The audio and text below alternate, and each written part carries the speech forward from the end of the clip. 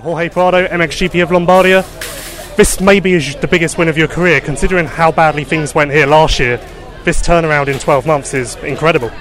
Yeah, last year I got 2 DNFs. This year we got second and first to take the victory home, and I don't know, I was so happy when I crossed the finish line in second moto, not only because it was over, because it was so hot, but no, I was still feeling good. It was so weird, like I even suffered more first moto. Second moto I kind of recovered good, and I was riding really smooth all time, and I was so happy. Yeah. I know you said that last week, with it being muddy and everything, you were a bit nervous going in and didn't expect to ride as well as you did. Yeah. Is it the same this week? Were you expecting to be this great? No, I mean, I didn't expect anything. I was just taking this race as challenge because of last year. So we finally, got to the top in a race so physical demanding like this. So, yeah, can't say much about the race. So good. What did you do in the winter to prepare yourself for something like this? I know we asked the same question last week about the mud, but how do you prepare for conditions this hot? Yeah, it's a very easy preparation, just training every day, and that's it. That's the key. I mean, if I didn't train as much as I did, I wouldn't be here today on top. So, I'm so happy. But, you gotta put so much work to just get to finish a race like I did. Is that something that was maybe lacking last year then, or was it a case of your body just couldn't take as much training as it could now? I don't know. I also, maybe because of the physical, the physical condition, it's good now. I can maybe take more and be stronger when it comes to difficult situations, like today where, after basically 15 minutes, you just start pushing, start pushing even you don't go faster, you just to keep that speed you need to push, and I didn't suffer that much today, so I'm happy. Were you surprised that Thomas managed to pass you in the first race? Obviously you were out front, whole shot. Did you think that you had that one in the bag?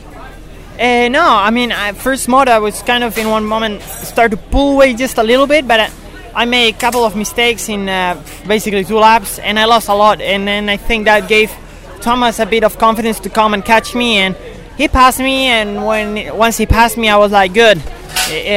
Let's try to make a smooth race going behind him and trying to push maybe the last laps. But, in one point of the moto, I think 5 minutes ago, I was quite close to him again.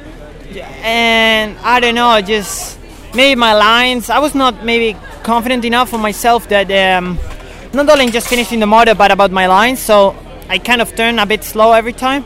And, he just did a great job.